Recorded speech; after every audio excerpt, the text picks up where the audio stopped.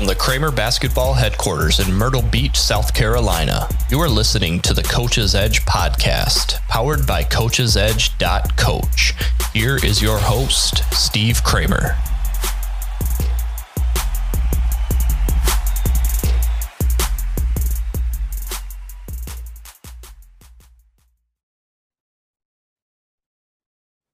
I'd like to welcome Derek Sheridan back to the Coach's Edge podcast. So nice we had to have him twice. First time on talking about practice planning, just a real detail-oriented, a lot of really great roots in Northwest Ohio, coaching tree there, but he's coached in different states. He's a coaching mentor, runs a heck of a coaching clinic in Northwest Ohio as well. And on this specific episode, we're digging into the 3-2 zone defense. So after you listen to this one, go back, search his name on the Coach's Edge podcast. Make sure you listen to that other episode as well, because there's some great nuggets in there. So Coach, first and foremost, thanks for being back on the Coach's Edge podcast. And why the 3-2 defense? Why the topic today? I think you hit the nail on the head when we were talking informally before we started recording. And the one thing that sticks out in my mind is it's simple. Kids seem to pick up how to utilize a 3-2 zone with an odd numbered front more so than a 2-3 with a even numbered front. But with a lot of 5-out offenses and with a lot of zone offenses incorporating ball screens now, I think a 3-2 combats that fairly well. And I keep going back to the simplicity. I stopped teaching a lot of man-to-man at the turn of the century. And from that period of time forward, we were almost all zone, 1-1-3, 2-3, 3-2, and even some 2-1-2. But the kids, by and large, seem to pick up a 3-2 more quickly because the slides are so much more simple. Well, I'm glad that this is one of the things I love about the podcast, is because there's coaches that are adopting the 3-2 zone defense. They don't have the experience that you've had with it. I mean, you've been coaching the 3-2 for a couple of decades, which is why you make a perfect guest for a lot of coaches that are, maybe they've been running this for a couple of years, something similar with a 1-2-2, or they're thinking about adopting it with their team. So first of all, when you think of the 3-2, what are some of the main goals that you try to get out of that defense?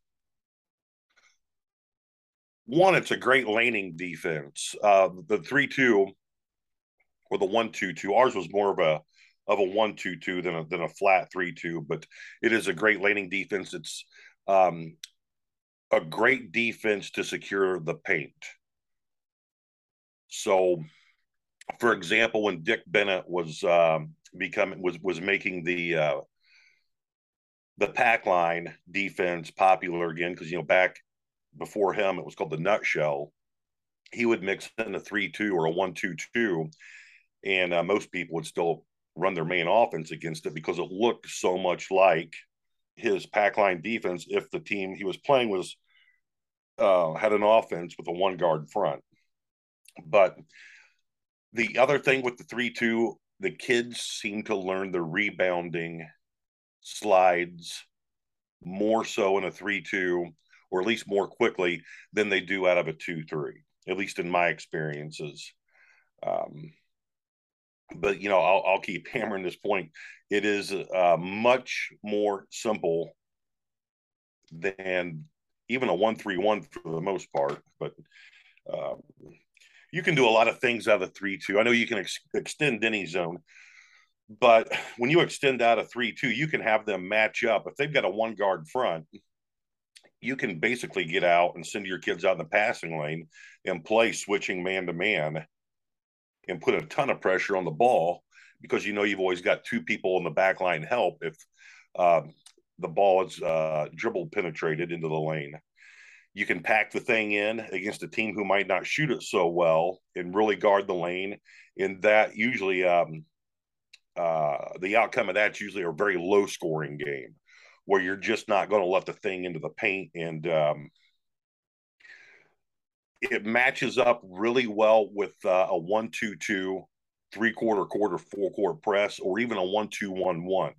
And kids find it so much more easy to fall back into a 1-2-2 versus falling back from a 1-2-2 into man-to-man, or a 1-2-2, 3/4, full court press into other zone defenses. I guess the second best or easiest would be a 1-3-1, but it just seemed like kids picked that rotation up, or the symmetry of it, more so using a 3-2 or a 1-2-2.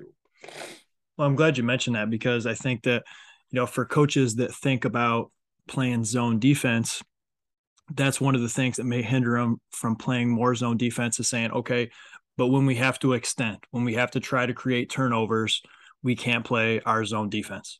But with the 3-2, that's one of the things that come to mind. This is a zone that allows you to extend and then get back into your base easier than a lot of other defenses do. So I'm glad you mentioned that. Now, coaches are trying to visualize the 3-2. Every coach is going to have their own variations to it. As you mentioned, yours might look a little more like a 1-2-2. But you say, it's for the most part, it's a 3-2. What's the general layout? Obviously, we're going to get into the rotations and variations and things like that. Mm-hmm. But what's the base layout of your 3-2 defense? We had our forwards in between the elbow and the intersection of the 3-point line, if you extended out to the 90-degree mark, the wings. So we were inside the 3-point line, our backs facing the baseline. Our point, we wanted him to come out and close his stance and push the ball handler to the left. I know most man-to-man offenses are initiated to the right side of the floor, but you look at a high school team and darn near every one of them wants, if they have a right-handed point guard, they want to take the ball to the right against zone. Our blocks were one step off of the blocks. So it looks like a straight up 1-2-2. And then if the offense has a stationary high post, if they start a player there, once the ball's initiated to a wing, let's say the ball goes to the right wing, then the block player on what we'd call the naked side of the floor, who didn't have a player in his area, would match up then with that high postman. The other way you could do it was you could sink your point down and have him sit on the point man. I like that better than I did sending a post up and making it more of a 1-3-1 look. You've got to have really solid athletes on the wings, and your point has to be long and lanky if you're going to play a flat 1-3-1, because you've got one guy covering the baseline. And typically most teams put their quickest guy down there, who in the high school level is going to be a guard. So the 3-2, if you have your point guard backpedal and sit on a post, now your two wings have to have more of, they have to be more committed to guarding the ball when it's in their area, but at least the darn thing's not going into the high post, and you've still got two support, what we call blocks, or two post players underneath on the baseline. So it was kind of a weekly thing for us when we played a lot of 3-2 or 1-2-2. Everybody wants to take away what the opposition's really good at offensively. So going back to the simplicity statements, the kids just seem to pick up adjustments with a 1-2-2 alignment more quickly and with more confidence than they did with a 2-3. So, the big thing with the 1-2-2 is, even to this day, when I was still coaching, when we scouted who covers the corner, if the ball goes to the corner, who covers that? And that's a huge aspect when you combat a 1-2-2 zone. Ball goes to the corner, and the posts execute what's called a post slide, where the strong side post comes out and takes the corner man. Now the weak side post has to sprint over and cover the strong side post, and the weak side forward has to sprint down and put his head under the rim with his behind of the baseline. And he needs to be in a stance. He looks like a shortstop, and he's on the balls of his feet because he is going to have to sprint. We called it run like heck, RLH, when that ball's in the air if the ball's skipped. So if the strong side post covers the corner, we would back screen the heck out of that weak side forward when he covered down and try to lob or get a quick pass into the rim. We wanted to get a body on him before he could cover down to the point where he got to the rim. Gotcha. Coach Smith at North Carolina kept his posts on the blocks and sent the point guard to the corner. And now the weak side forward, instead of having to cover down that far, just gets to the midline like it would be in man-to-man. And I like that a lot, especially if you've got a lanky point guard or a lanky person you can put at the point of that 1-2-2 who's quick enough to get back from the corner back home on a pass. But, it's like anything else, especially it doesn't matter if it's zone or man. If the ball goes to the corner or to the wing and the offense is able to just pass the ball whatever the heck they want it doesn't matter what defense you're in. You're always going to be playing catch up when you're in a support line role. So the thing I liked about zone a lot was we could get up in people. I mean, get up hard and not worry so much about getting beat off the dribble because everybody knew where the support was coming from. And we only played a matchup in 1 year. That would have been 2012, 2013 year. We played a matchup zone, but every other year we were a ball oriented zone. And I like the ball oriented zone a lot because of the amount of support you have behind the ball pressure. You touched on it a little bit, but dig into, every coach has a different group of players, obviously, but if you had to put personnel at different locations, if you had a kid, as you mentioned, long, lanky, where would be your choice to put them? And also, if you had a kid that, let's be honest, you don't have a team that has 5 great defenders out at a time. Maybe they're helping you more on the offensive end. You're trying to hide them defensively. Where are some of the spots that you found successful to put them on the defensive side of the ball? Your best athletes have to be on the wings in a 3-2. They have the widest and the longest and the deepest coverage areas, and they've got to be able to move, and they have to be trained to cover a lot of different offensive actions. For example, if the ball goes to the short corner or even dead corner versus a 1-2-2, and there's a strong side high post, that kid is going to roll down to the rim. In zone terminology, we just call that a roll down. And so that the forwards are going to have to be able to bump down and get that guy and sit on his legs, sit on his thighs and bust his hips, or else you're going to be giving up layups. You can take what we used to call a stiff, and you can put him at the point. Now, if you put a stiff at the point, a kid who's not very fast laterally, you're not going to be able to have him cover the corner if the ball goes to the corner. But he can sit halfway in between the foul line extended and the top of the key extended and move so his tailbone very rarely ever goes to a closed stance. He's going to be with his back to the baseline whenever the ball's above foul line extended. He's got one thing in mind: do not let the ball go past me, and don't put my teammates in a position where 2 defensive players have to collect on the ball. And then your big kids can be your blocks, and the big kids don't struggle with that so much because of scouting. What I mean by that is if a great shooter makes a move, a baseline cut all the way out to the corner, then the kids know through your scouting sessions, get the heck out there, get a left hand up in his forehead, And, my advice to anybody is just trap that. Just trap the heck out of it. Make them pay for throwing the ball to the baseline and just absolutely get after it and trap the heck out of it. And once they throw the ball out of bounds a couple times, they'll stop throwing the thing to the baseline.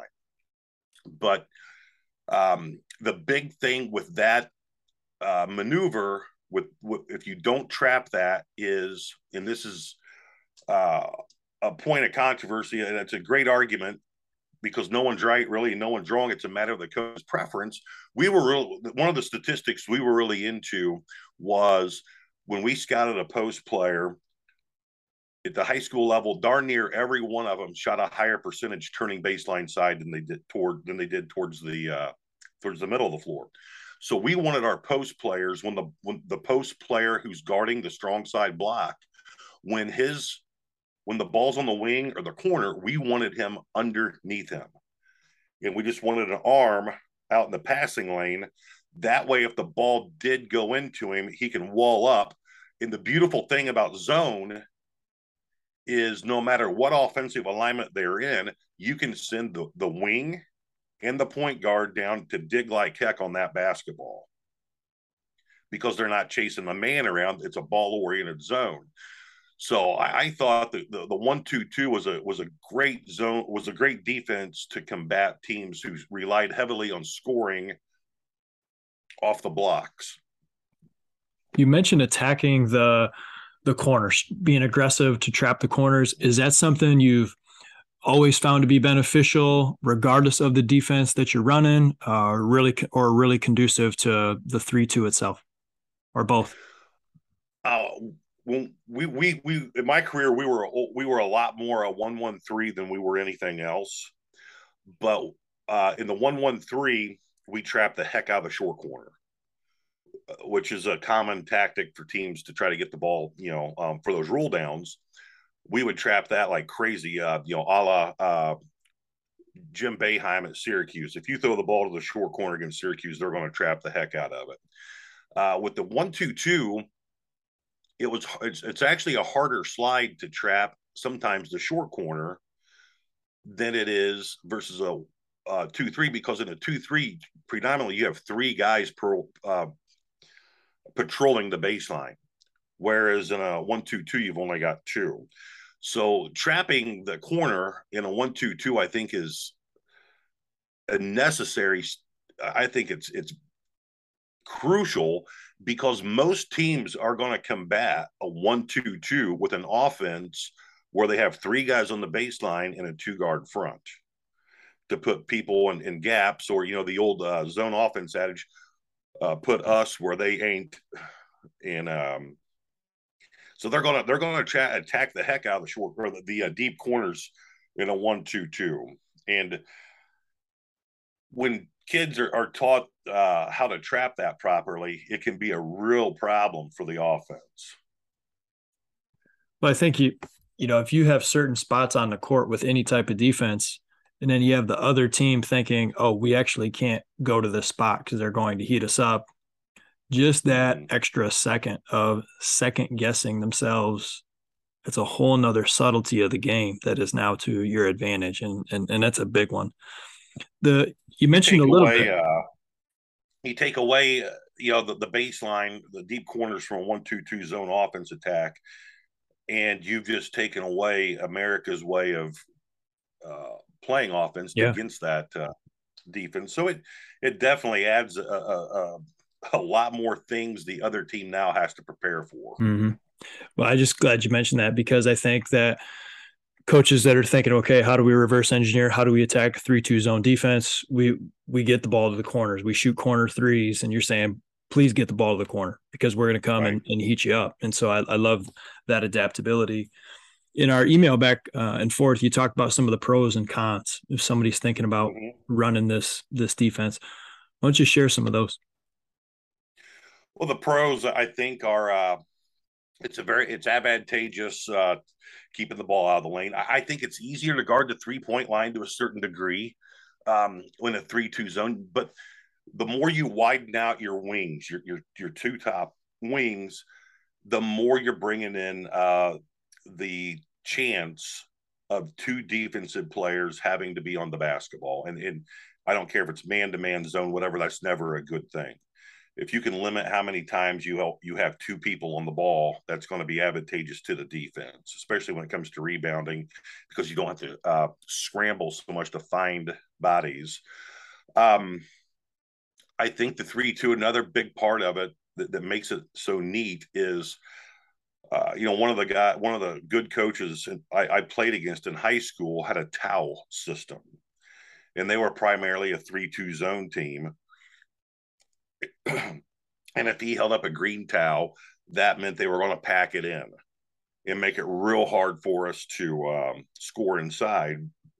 If he held up a blue towel, then that meant, they were going to come and get us. So I really like how out of a 1-2-2, you can have your top three guys just go match up and just create all kind of chaos. Like we played back in the 1980s, if you were guarding the wing, you had your back to the ball, and according to how athletic you were, heck, some guys had their backhand in the passing lane. That's how far up the lane they were, because the game back then was played east and west. Don't let people reverse the ball, because everybody wanted to be like Bob Knight or Gene Cady and Roy Williams, and it was all motion offense. And now the game's played north and south, where almost everything is off the bounce. So I love the fact that you can go get somebody for one possession and really wreak havoc on them, make them cough it up, and then come back the next time and sit a little tighter, have the wings in a little tighter the lane, have their tailbones facing the baseline, and take away all penetration. The other thing about 3-2 that's great is out of timeouts. You can come out in a 3-2 zone, and as soon as the ball crosses the volleyball line, you can have your kids shift into anything. So they might have just spent, their 60-second timeout talking about a lob play they're going to run versus this 3-2, where they're going to screen the two post players.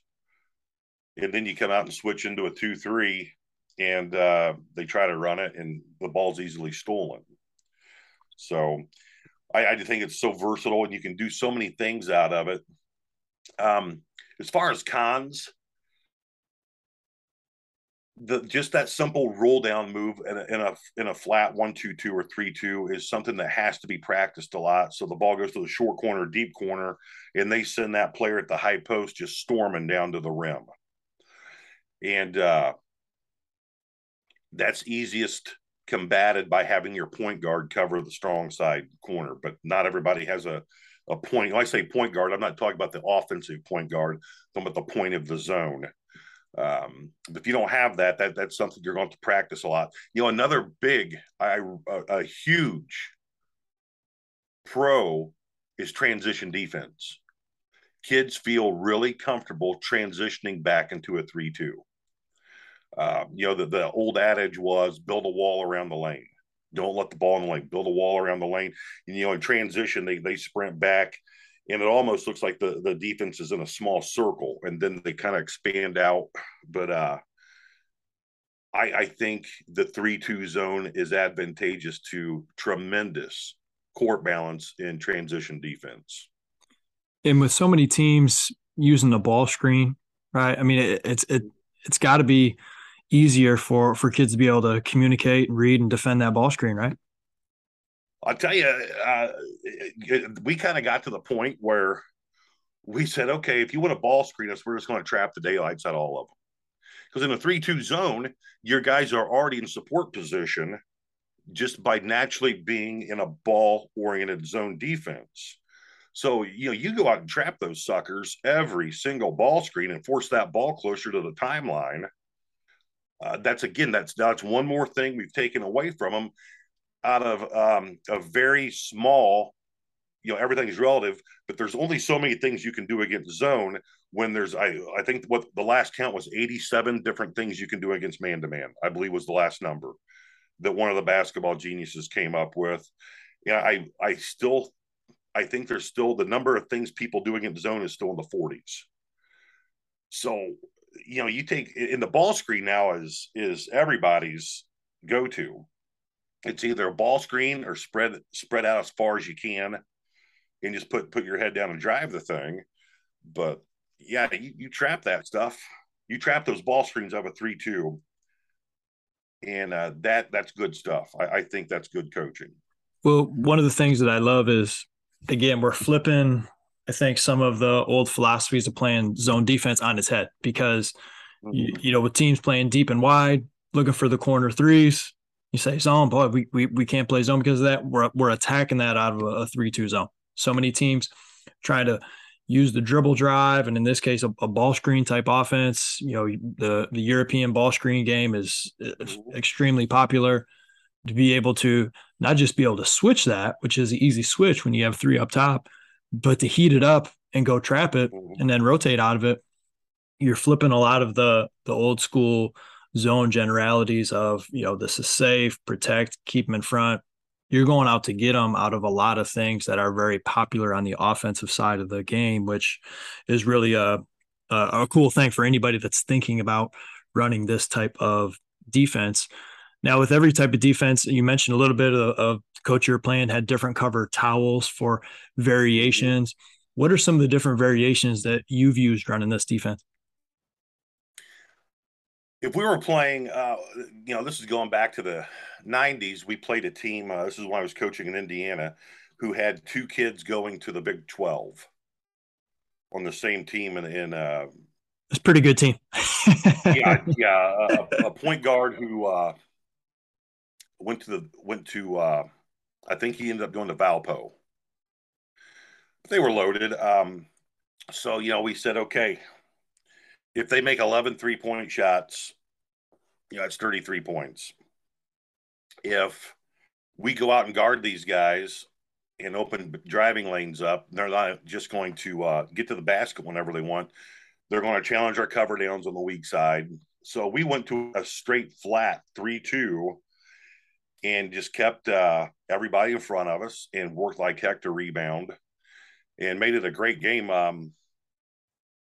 They got us at the end, but it was anybody's ball game. And then, that's back when we played Friday and Saturday nights. And the next night we played a team. It was kind of neat how our schedule worked out that year. The next night we played a team who was huge again, and we upset them playing the same defense. We've had years where we sent our point guard out to just go get the ball as soon as across the timeline and forced it left.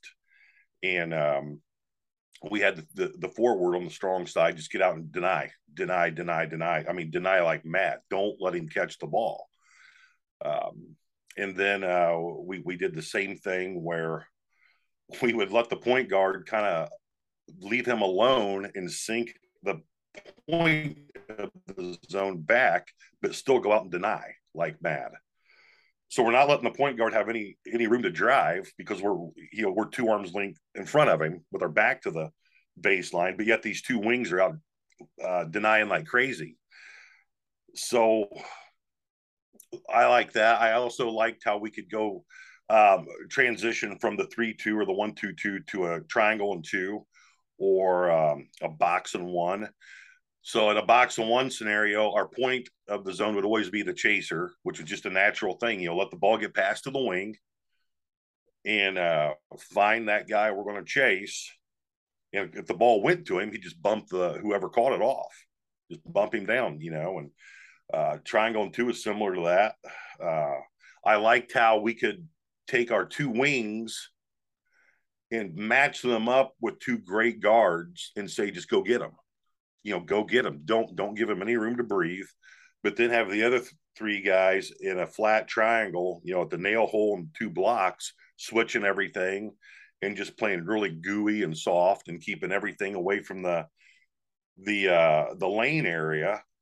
And then, the point guard's out there, especially if he's a point guard who doesn't shoot it very well, you're putting him in a terrible position because he can't throw the ball to his best players. And then, we're full fronting the strong side post, and then the weak side post is right there at help side. So now, is that something you can play 6 straight defensive stands? No, it's not, because eventually they're going to back screen the cover down. but it sure is something that you can do a couple times to take a player who just hits 2 straight 3-point shots out of rhythm. So all those things just seemed a lot easier for kids to learn out of that alignment. You're talking about your base and your rotations. Talked about playing tight when you need to, extending, trapping, talking about how you visualize the 3-2 zone as you're listening to this podcast and look at how easily that goes into the box and 1 or a triangle 2. I mean, that's gold on a random possession to throw a team out of it. You make your call, all of a sudden they think you're in your 3-2. No, you're actually in a box and 1 chasing around, their point guard, their best player, whatever that might be. Easy and effective change ups out of that defense. I absolutely love that as well. Are there anything else that you want to add for a coach who's listening and they're saying, man, I really like the variability and the options of this defense, that you'd want to let them know? Yeah, any zone defense that a coach is going to spend a lot of time on, so his kids are good at it. What I mean by that, your slides are well timed, their closeout angles, all of those things that the civilians, John Q. Public doesn't understand, but the coaches sure the heck do. Everybody works on those things, but the one thing that I never bought into in regards to zone was people will say there's not an easy way to rebound out of it. I think there's a system for doing. I don't think I know. Kids will pick up how to rebound out of a zone if the coach knows how to teach it, and that, I think, is the great separator between one zone and another zone, is how well a team rebounds out of it. So do you have certain spots within the 3-2 zone that you want your guys to get to rebound, or is it more of making sure you're checking your locations from a personnel standpoint? And so how do you break that down? Right. We broke it down. It's a ball-oriented zone. So where the shot is taken from, corner, point, wing, corner, you got 5 general spots where the shot can be taken from. And then, if you trap the heck out of the corners, you've taken 2 of those away. So primarily you've got wing, top. And then you've also got what we'd call driving actions. If someone does get by and gets in the lane and pulls up and shoots it. So if the ball's shot from the wing, the first thing we would look at in scouting is, does the player who shot the ball go back and transition, or does he crash the boards? Well, that's a huge one there. The point of the zone has to get to the weak side. He's got to get to the weak side block. And the neat thing about the 1-2-2 is there's a lot of times where your point guard will sit on the top hip of a good post player, and you're actually double teaming on 2 blockouts on one player. Strong side post is always going to have the strong side post to block out. The weak side wing has got to get to the middle of the volleyball line, on a high school court. And he actually cuts in to that area with his chest looking, or his chest facing the half court line, because his first contact isn't going to be with his rear end or his back. It's going to be with his chest, with his arms crossed in front of his chest, because more often than not, the person coming in there is going to have so much more momentum than he was able to gather, that if he tries to get him with his back, the guy's going to maneuver right around him. Whereas the other way around, he can move laterally now. And it's kind of like watching the middle linebacker in football if the other team's using a lot of options. So you've got your biggest kids in. You've got a good chance of getting 2 players on the person who's most likely to get the rebound, which is the weak side post. And you've got the middle of the lane covered.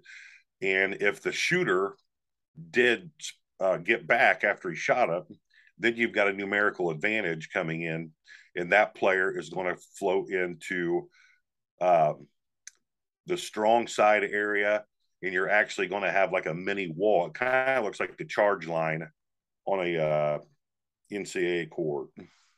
So, and then if the ball shot from the other wing, it's the exact same slides, but just reversed. The shot from the top is the easiest because primarily everybody's on home base. Mm-hmm. Mm-hmm. So again, the point guard shoots. Does he get back or does he crash? And if he gets back, well, now your point guard's going to get the rebound more often than not, or the point of the zone. And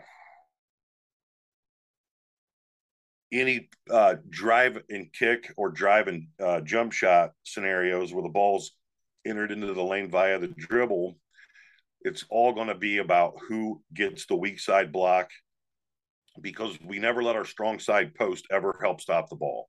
If you do that, it's a guaranteed lay-in. They're just going to dish it off to that kid, and he's either going to lay it up or break the backboard on a dunk. The weak side post has got to come over and help stop that, which means the weak side forward has to sprint down and sit on top of that block. Mm-hmm. And he wants to have inside hand under the rim, outside hand outside of the lane, where he knows somebody's going to come to that area for rebounding or to slide in to try to get a dump down pass. And so we said, if you can beat him to the spot, you're going to get a steal or the rebound. As we finish out the podcast, Coach, what are some general pickup points? If, let's say you're not necessarily, pressing so much, but if you're running your base defense, where do you like that point guard to pick up? How high do you lift your wings if a team is trying to walk it down and I wouldn't even call it transition, but just conversion from one side to the other?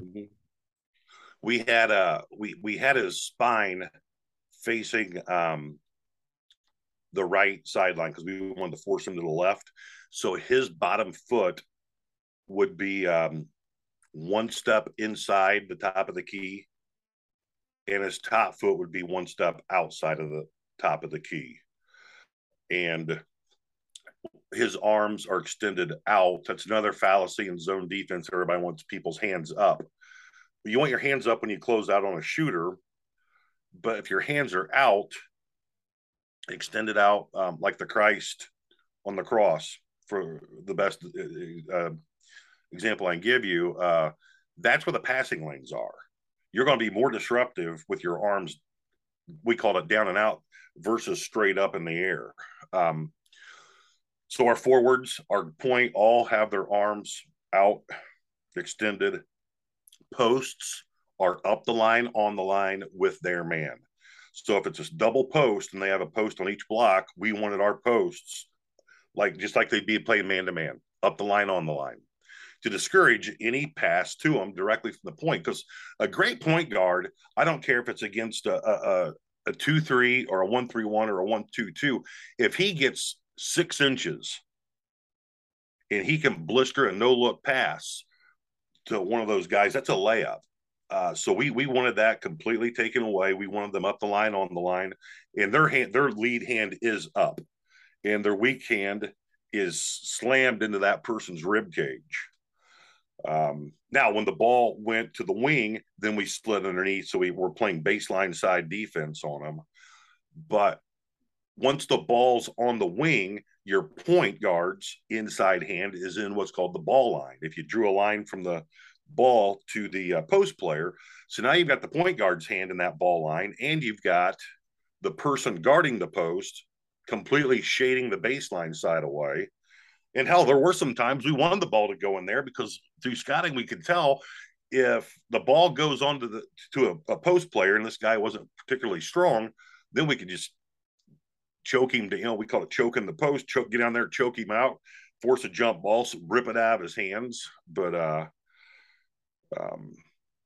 I love the fact where if the ball's on the wing or the ball's in the corner, you've got multiple hands in that ball line.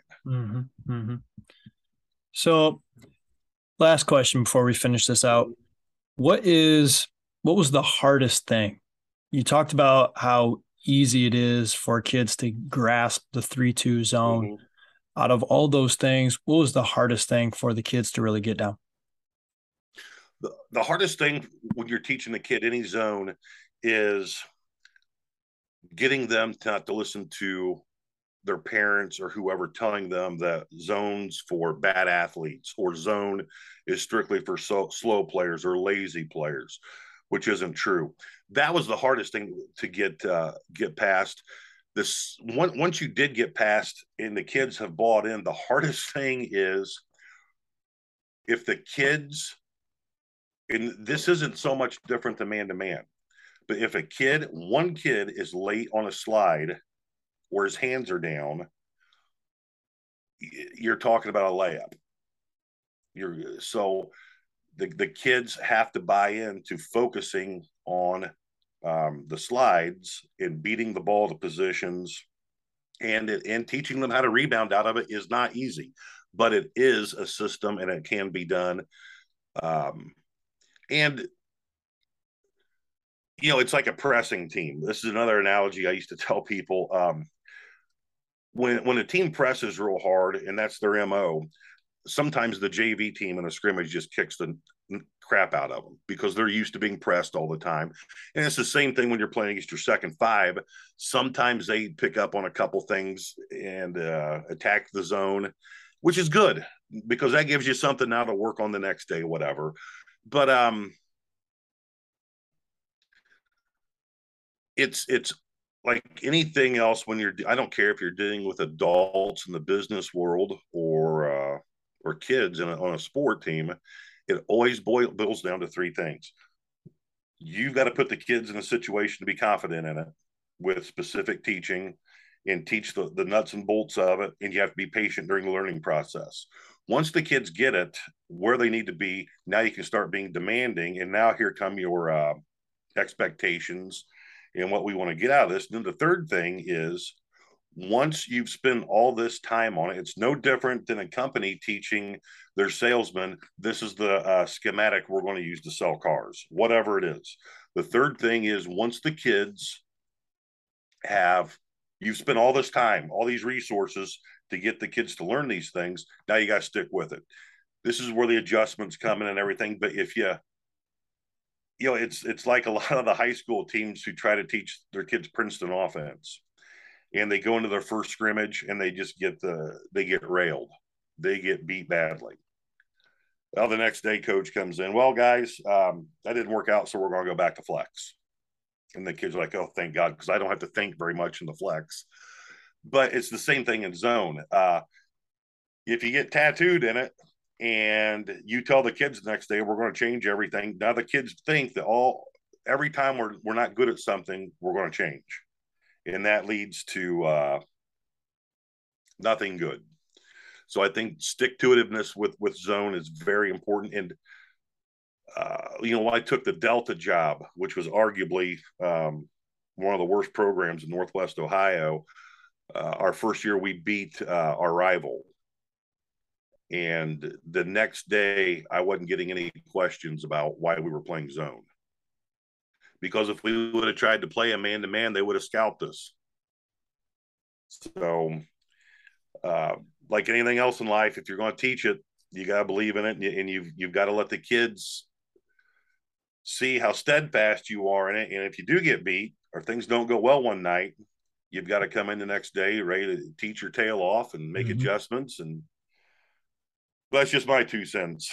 Those are some awesome nuggets to close it down, and it's very fitting for zone being the topic, because I feel like coaches give up on the zone so much more than they give up on the man, right? You're playing a zone defense, you give up a three. Oh man, we can't go zone anymore, right? But when you're playing man, somebody gets a three, you're like, hey, we're playing man, we got out there. It's like, no, what do you believe in, right? Being able to be patient, like you said, stick with it, and then continue to improve and set those standards and expectation for your kids.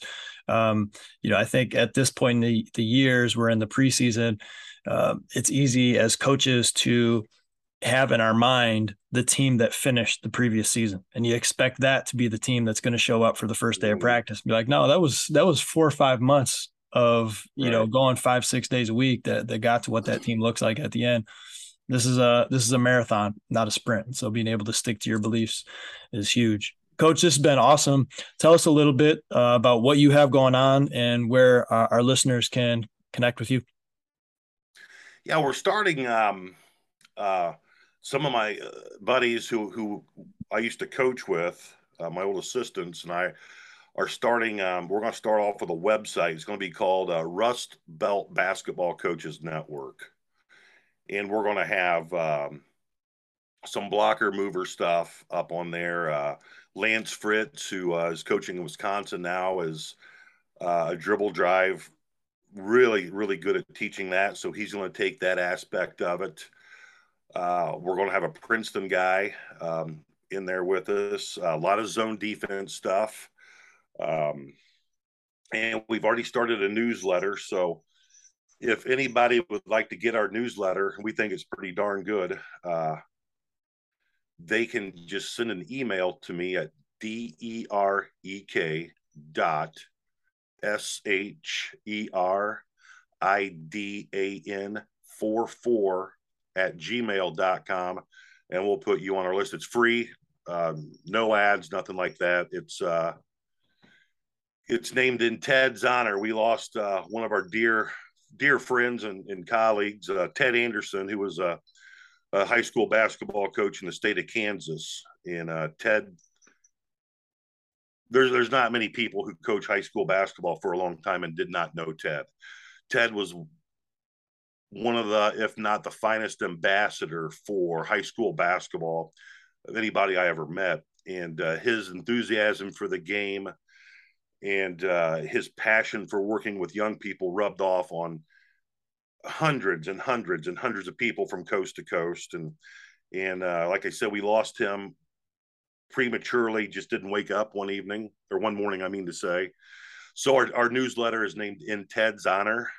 And I don't care if you're talking to Dave Boyce or you're talking to Jim Ruckey or Chad Burt, you bring up Ted Anderson's name and you're going to get a smile real quick because of all the joy that Ted brought to coaching basketball to all of us. And no one made basketball coaches feel more important. You're around Ted Anderson for 2 hours at a clinic and you leave and you think that you're pretty good. He had that way of just a special person. The running line is we all pick up our phone. I can't wait to tell Ted this. And then it hits us and he's gone. But just a unique person, very unique. Ted was one of the rare coaches who didn't have people he didn't like. He liked everybody. He was just and he was a hell of a coach. That was the thing. Hall of Fame. Most of those guys, when they have that much success, get a little fickle, a little jaded, a little bit. And not, Ted was just, if Ted was sitting next to a sixth grade basketball coach at a youth tournament, he would want to know every single thing that kid knew and taught and how he ran his practices. And he would never tell that kid that he'd already won 580 games, than who he was. And that was one of the beautiful things about Ted. And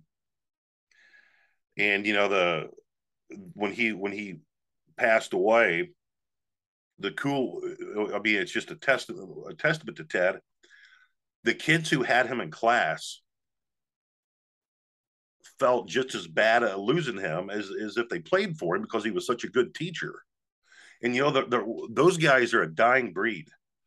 Ted got to school an hour and a half, 2 hours before school started, and he was going to make that day great for his students, have a great practice. And the year he passed away, they couldn't find anybody that he wanted coaching his eighth grade team. So hell, he coached them.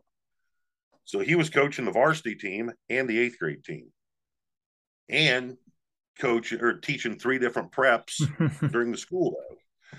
So, Wow. those guys are special. Yeah, no doubt about it. Well, I'm sure he'd be proud of everything that you're doing, the kind words, and obviously the newsletter that you have going on as well, and continue to teach, share, learn the game that you're very passionate about. And so I'll put Coach Sheridan, his links in the description of the podcast below. Coach, thanks for taking your time. To our listeners, thank you for taking the time to listen to the Coach's Edge podcast, and whatever you're doing today, get after it.